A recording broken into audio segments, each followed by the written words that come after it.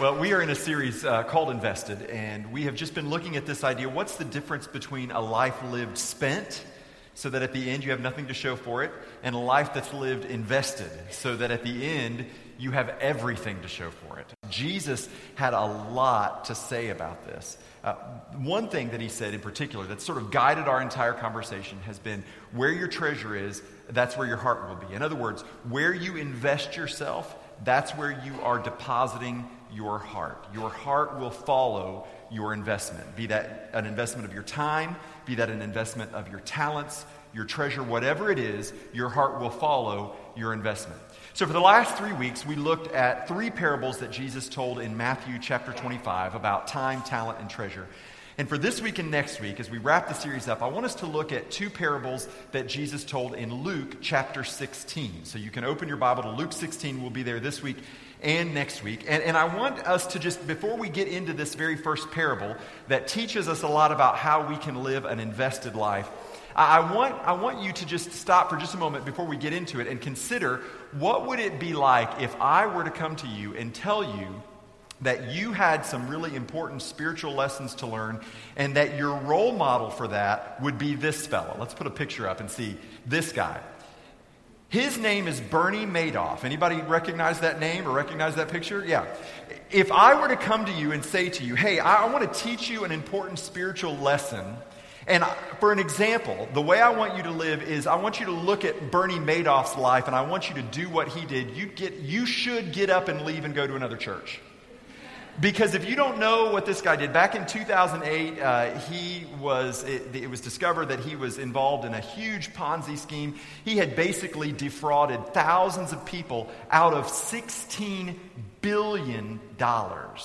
There were people whose entire retirements were lost. They lost everything because of this guy named Bernie Madoff. And if I were to tell you, hey, if you want to live a life invested, you need to learn a lesson that Bernie lived by, you would think you have lost your mind.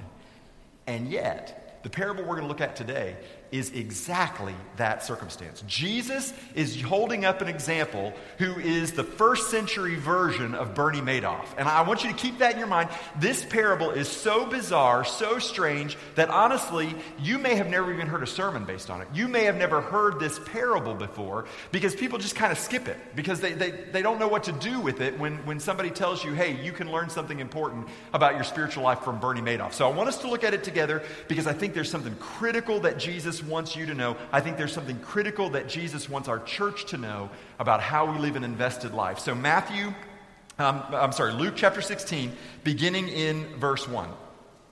He also said to the disciples, there was a rich man who had a manager, and charges were brought to him that this man was wasting his possessions. So you've got a boss, and you've got a guy who's in charge of all this guy's assets. And the boss gets word that the manager is not doing a good job. He's wasting the money, he's embezzling them, whatever it is, he's not doing a good job, and the boss has found out about it. And he called him and said to him, what is this that I hear about you? Turn in the account of your management, for you can no longer be my manager. So the manager clearly has a problem. He is just about to get fired. He is very soon going to be without a job. His future is about to change in a significant way, and he knows that time is short. So look what happens in verse 3. And the manager said to himself, what shall I do? Since my master is taking the management away from me, I'm not strong enough to dig, and I'm ashamed to beg. Okay, so here's his problem. I don't want to go do manual labor. I can't do that. I really don't want to become a beggar. I'm really only good for one thing. This thing that I'm doing is the only thing I'm good at, and I'm about to lose that job. I feel that way about my job a lot. I don't know what else I do. I don't have any other ideas. Maybe you feel that way about yours. You don't have any other really good options here. So that's where this guy is. What am I going to do? I have decided what to do. So he's got an idea. So that when I am removed from management, people may receive me into their homes. So he's planning for the future. He's got an idea. He knows that his time is short. He knows that he's going to need to land somewhere, and he is starting to think about that reality. So, summoning his master's debtors one by one, he said to the first, how much do you owe my master? He said, 100 measures of oil. He said to him, take your bill and sit down quickly and write 50. Then he said to another, how much do you owe? He said, 100 measures of wheat. And he said to him, take your bill and write 80. Okay, so you see, this guy is a crook. I mean, why the master let him have access, continue to have access to his financial resources is beyond me, but he did, and this guy's going to take advantage of it. So he goes to all the people who owed his master money, and he said, hey, listen, let's just adjust the bill. So you owed 100, hey, let's make it 50. You owed 200, let's make it 80. Let's adjust the bills down. He's building favor. Here was his solution. His problem was he's about to lose his job. His solution is that he is going to use the limited time that he had and the few resources that he had available to him, and he was going to make friends for the future. That was what he was going to do. Now, he may have been ripping off his master. That's obviously, as we read this, we think, well, he's ripping his master off. But there's another couple things that could be going on. We don't know. Jesus doesn't give us the details, but just to speculate for just a minute about some other alternatives that could have been happening. One, it could have been that this manager was allowed to charge overage to the people who owed his master to make up for his salary. In other words, that he could say, all right, if you owe my master 50, if I collect 100, then I get to keep the other 50. So it could be that the guy was sacrificing his own portion of the debts that he was going to collect on his master's behalf. That's one possibility. The other possibility, and this may be more likely, is that there was a Jewish law that said Jews were not allowed to charge interest, which means that this master was violating the law by charging interest to the people who owed him money, who owed him resources. So the servant figured out, the manager figured out, aha, I've got my master just where I want him. Because he can't cry foul against me. He can't bring charges against me, because if he brings charges against me, he himself is going to be confessing that he was charging interest, which was illegal to do. So it could have been one way or the other. It could have been that the con man himself got out-conned. Whatever it was, this guy was thinking ahead. He was using his head. He was thinking about this. So then the master commended the dishonest manager for his shrewdness. Can you imagine that? Like the boss looks and is like, wow, that was really good. I mean, what you got away with was really pretty good. Actually, the people who investigated Bernie Madoff and that entire scheme, they were astounded at the incredible effort that Bernie Madoff put in, not just to ripping people off, but to doing it while skirting all the laws that were on the books. The laws changed after that, because they found the loopholes. And so this master is looking at his manager and saying, hey, it's astounding. It's amazing what this guy was able to get away with. For the sons of this world, these are the words of Jesus now. Listen to what he's saying. Because he's not just talking about this crooked manager, he's talking about people in our own day and age. Listen to what he's saying. For the sons of this world are more shrewd in dealing with their own generation than the sons of light.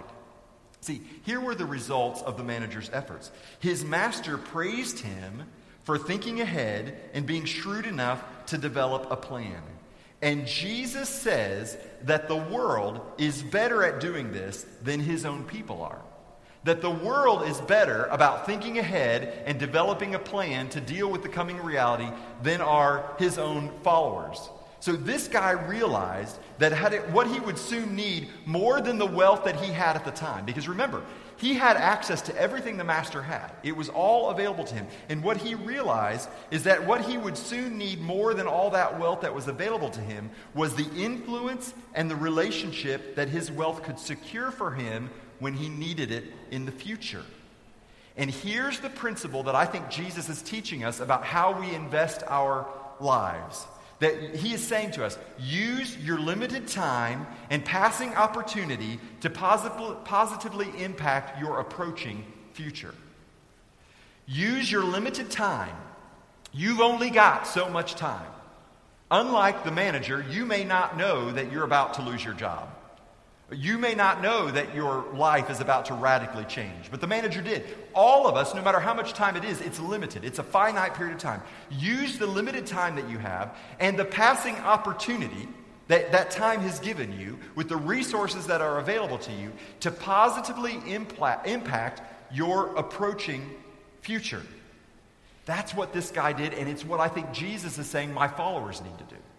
You need to recognize time is short. The opportunity is limited. The resources that you have available to you are not your own, and you have an opportunity to leverage them for something greater when the new reality comes. Now, I want us to look at this story as we continue on, because Jesus is going to start unpacking it. And I think as he unpacks it for us, he's going to give us 3 ways to think about our stuff. So I want us just to spend the rest of our time together in this passage looking at what it is Jesus is telling us about how we should think about our stuff. Because here's what's true about your stuff and my stuff and all of our stuff. You will either use your stuff and leverage your stuff for eternal purposes, or your stuff will be used by you and will be entirely wasted. You will either use and invest your stuff for eternal purposes, or you will spend your stuff and it will be a total waste. So let's look at these 3 ways that Jesus tells us that we are to think about our stuff. First of all, I think he tells us that we should realize that your possessions are tools. Your possessions are tools. Look what he said in the next verse, verse 9. And I tell you, Jesus says, make friends for yourself by means of unrighteous wealth, so that when it fails, did you catch that? What is he saying about unrighteous wealth? Well, he's saying basically money is amoral. Money is not righteous by itself. You can use money for righteous causes. You can use money for unrighteous causes. Money itself is neither righteous nor evil. It just is. He's saying, so it's not righteous. That's the word unrighteous, what it means there. He says, take this that is amoral, and he said, and use it when it fails so that you will receive an eternal dwelling. Because it will fail. When it fails, Jesus said. So you've been given a tool in your hand for a very short period of time. That we convert unrighteous wealth into eternal reward by how we choose to invest it. The tools that you've been given and how you choose to use them in this life. See, the money that I have invested in the gospel, being shared and being used to convert people and to convert their futures into an eternal reward, is going to have an impact on people that I may never know as they respond to God's love. See, I will never know the lady that Casey described earlier as we talked together. But there was a part of it where I'm invested in that. You are invested in that as you prayed for Casey, as you supported Casey. We're invested in that. That's an eternal reward that can never be taken away. So how can I leverage my wealth? This is the question that we have. How can I use my stuff as a tool? How can I leverage what I've been given, my earthly wealth, for some higher good? How can I leverage my house for some eternal purpose? Or do you believe that your house was only given to you for your own comfort and your own shelter? See, I think the Bible says something different. That house doesn't belong to you. It belongs to God. I think we should ask ourselves, how can I use my car? How can I use my hobbies? How can I use my talent? How can I use my education? You know, I think in recent history, for some of you, you lived through this history. You can think back to World War II, and what a wonderful example it was in our entire culture and society at that time. As Americans, as an entire nation, leveraged everything they could leverage for the cause that they believed in. For the cause of freedom in the world. Listen to what James Bradley says in the book Flags of Our Father about that time. The entire nation seemed overnight to have snapped out of its Depression-era lethargy. Everyone scrambled to be of help. Rubber was needed for the war effort, and gasoline and metal. A women's basketball game at Northwestern University was stopped so that the referee and all 10 players could scour the floor for a lost bobby pin. Americans pitched in to support strict rationing programs, and their boys turned out as volunteers in various collection drives. Soon, butter and milk were restricted along with canned goods and meat. Shoes became scarce, and paper and silk. People grew victory gardens and drove the gas-saving victory speed of 35 miles per hour. Use it up, wear it out, make it do, or do without became a popular slogan. Americans sacrificed. Now, ask yourself this question. Why? Why were Americans willing to live like that? Why, as a society, were Americans willing to sacrifice like that? Because they believed in a cause that was greater than themselves. And they saw everything they had as a resource to be leveraged for the cause that they believed in. And on the other side of the ocean, there were people making the same kinds of sacrifices. I want you to watch this video clip. It's a familiar movie about a historic figure named Oskar Schindler. And as he came to the end of his efforts to save the Jews that he could bring into his factory and give jobs, as they're preparing to evacuate him, he's surrounded by all the people whose lives he saved from the concentration camps. And I want you to hear his response as they're trying to get him to leave before the Nazis come in. Watch this video clip with me.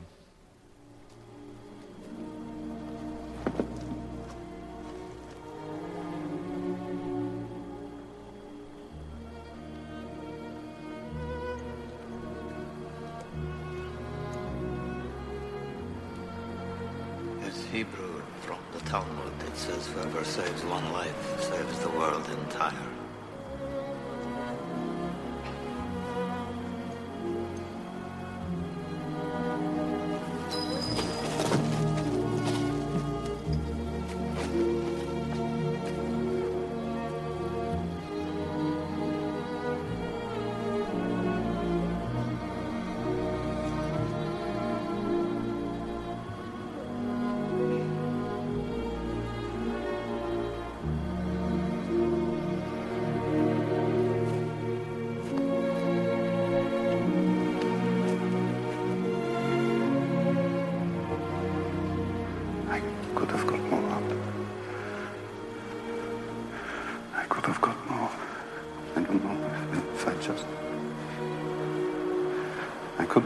Oscar, there are 1,100 people who are alive because of you. Look at them.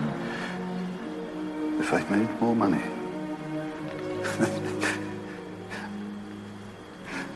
I threw away so much money.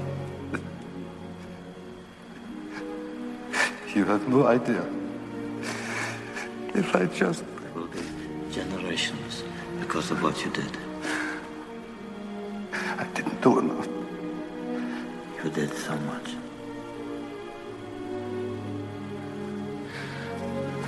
This car. Good, what about this car? Why did I keep the car? 10 people right there. 10 people. 10 more people. This pin. 2 people. This is gold. 2 more people. You would have given me 2 for it. At least 1. You would have given me 1. 1 more. 1 more person. Person stand. For this. I could have got 1 more person. And I didn't. And I didn't.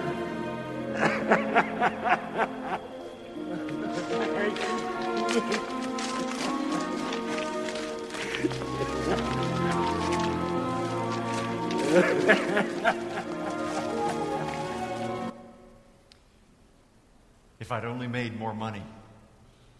I wasted so much money. This car could have been 10 people. This pen is gold. It could have been 2 more people. I could have done so much more. This is a picture. This is a picture of what it looks like when you get to the end of your life and you evaluate, are you invested or are you spending? This should be what defines the attitude of the church today. But instead, we are so often and content to live moral lives. We live by what John Piper calls the avoidance ethic. We just avoid sin and we provide for our family and believe that that's what it means to live like Jesus.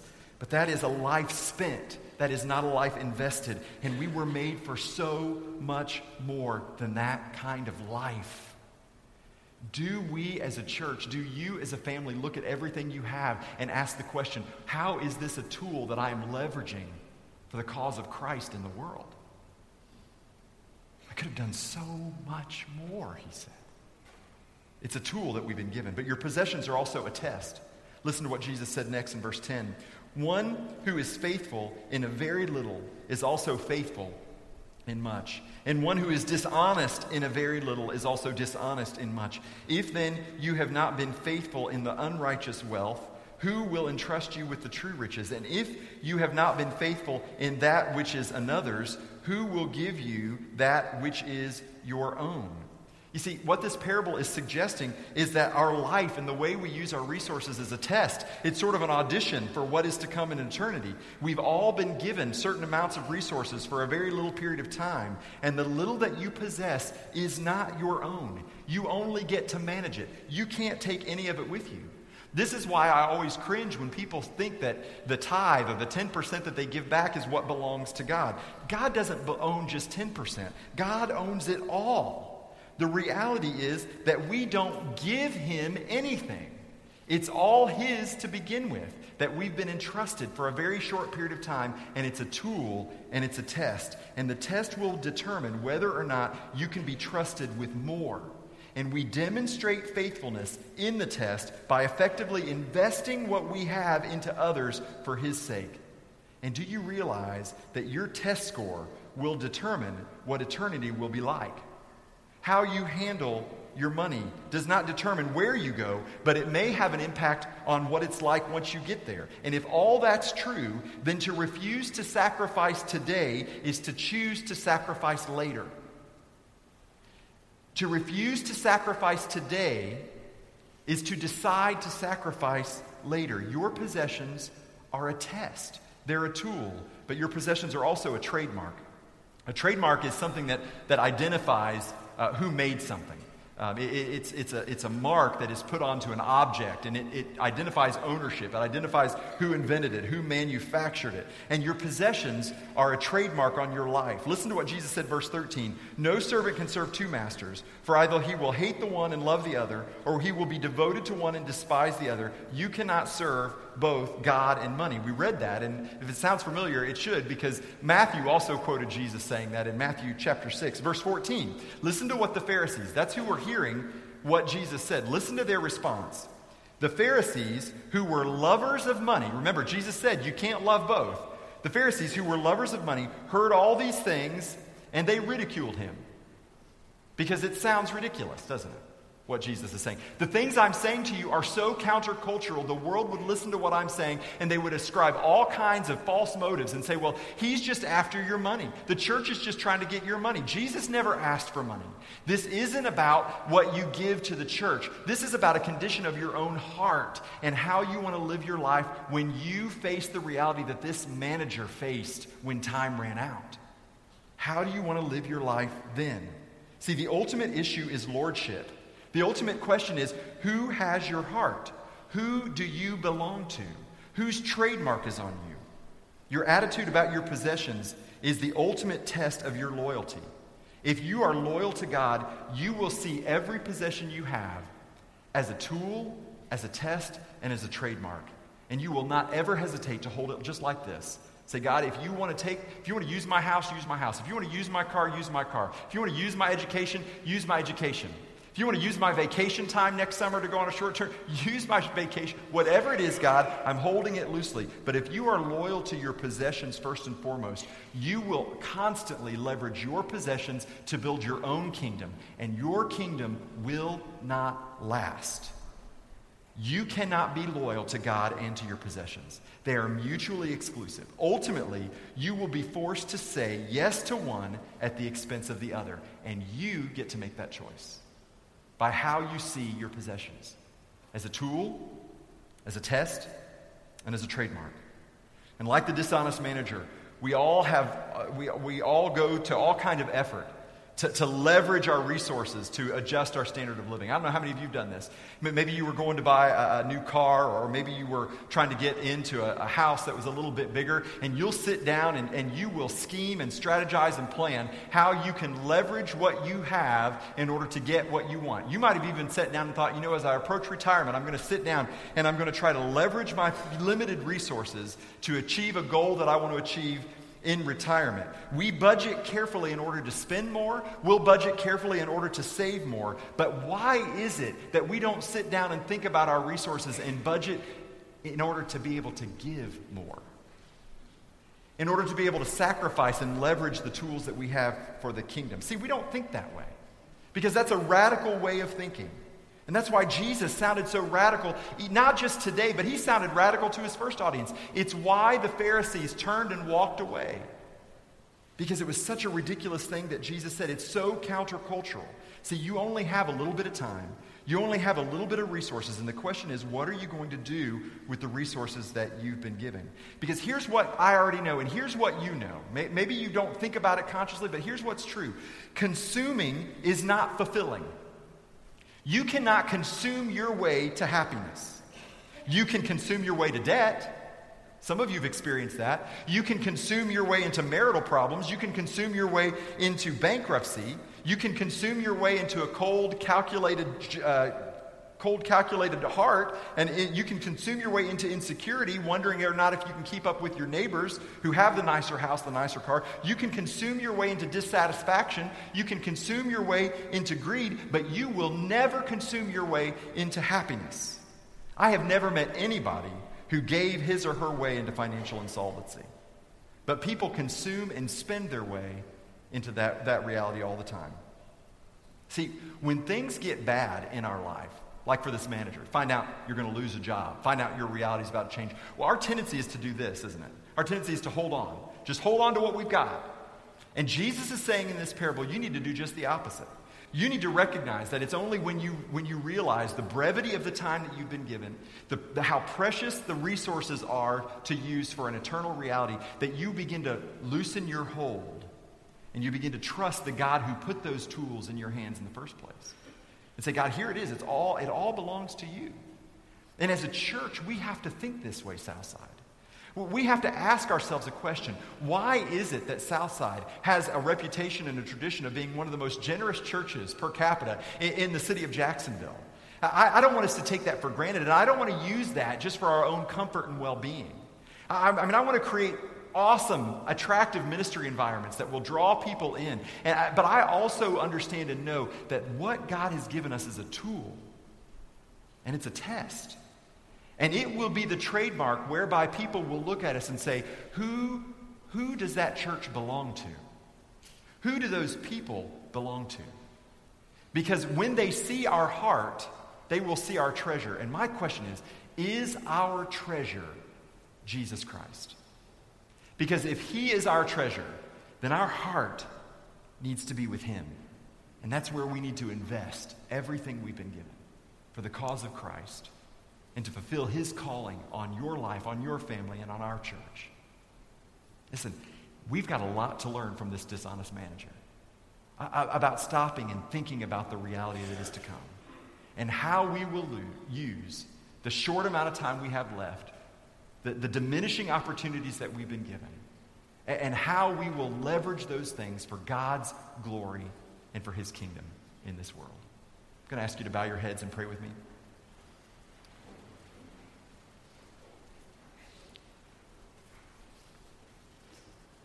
As we prepare to just have a time of reflection and commitment, maybe for some of you, you realize that your treasure is anywhere but in Christ. Your treasure is in what you own. Your treasure is in your wealth. Maybe your treasure is actually, you would say, it's in my debt. It's what consumes me. My debt's what consumes me. I'm in bondage.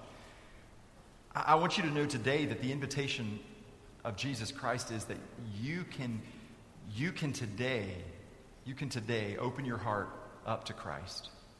And it's not going to change your financial circumstance overnight. But as you walk with Jesus each step of the way, and as you allow him to reorient how you think about your possessions and your wealth and your resources, step by step, I believe you'll begin to see a miracle take place. But that doesn't happen just because you reached a crisis. It happens because you truly step out in faith to follow after Jesus. And he's not asking you to do that without giving you first evidence of his commitment to you. Because in fact, it was Jesus who first laid down everything for you on the cross at Calvary. That he laid it all down. He invested everything. His life was the tool that he would give for your salvation. His life was the test as he prayed, Father, not my will, but your will be done. And it was a trademark that points us to God. I pray today, more than anything else, that he becomes the central treasure of your heart and your life. And as he becomes your treasurer, it'll change everything about your finances, everything about the way you think about your possessions, the relationships that you have. Father, we come to you today and we are so humbled as we think about the lessons that we can learn from a dishonest manager who was willing to use unrighteous money to build relationships and secure a better future. Lord, help us as your people to think as shrewdly about the money and the resources we've been given for the cause of your kingdom as this manager thought about the resources that he had for his own well-being. Lord, I pray that we would embrace this message, as challenging as it is, as convicting as it may be, and that, Lord, we as a church might understand and recognize that nothing that we have been given is ours, but it all belongs to you. And that we would come and we would say, Lord, how do you want us to use this tool to join you in building your kingdom around the world? Lord, how can we pass this test in such a way that we would get to the end of our lives? And Father, we would be totally invested with no regrets of what we've spent on ourselves. Father, may the world look at this, your church, and may they see you, because we've leveraged everything about it for the cause of your kingdom and the cause of your purpose. Father, as we prepare to go into the Invested campaign, and Lord, as we seek to know how to use the resources, I pray that you would give this church discernment and wisdom, Father, that goes beyond just what we can learn from earthly economy, but that we might see a divine economy in the way you called us to serve, in the way you called us to love one another, even as we love you. Father, speak to our hearts. We pray, as we sang earlier, that your Holy Spirit would speak to us even now. In Jesus' name, amen.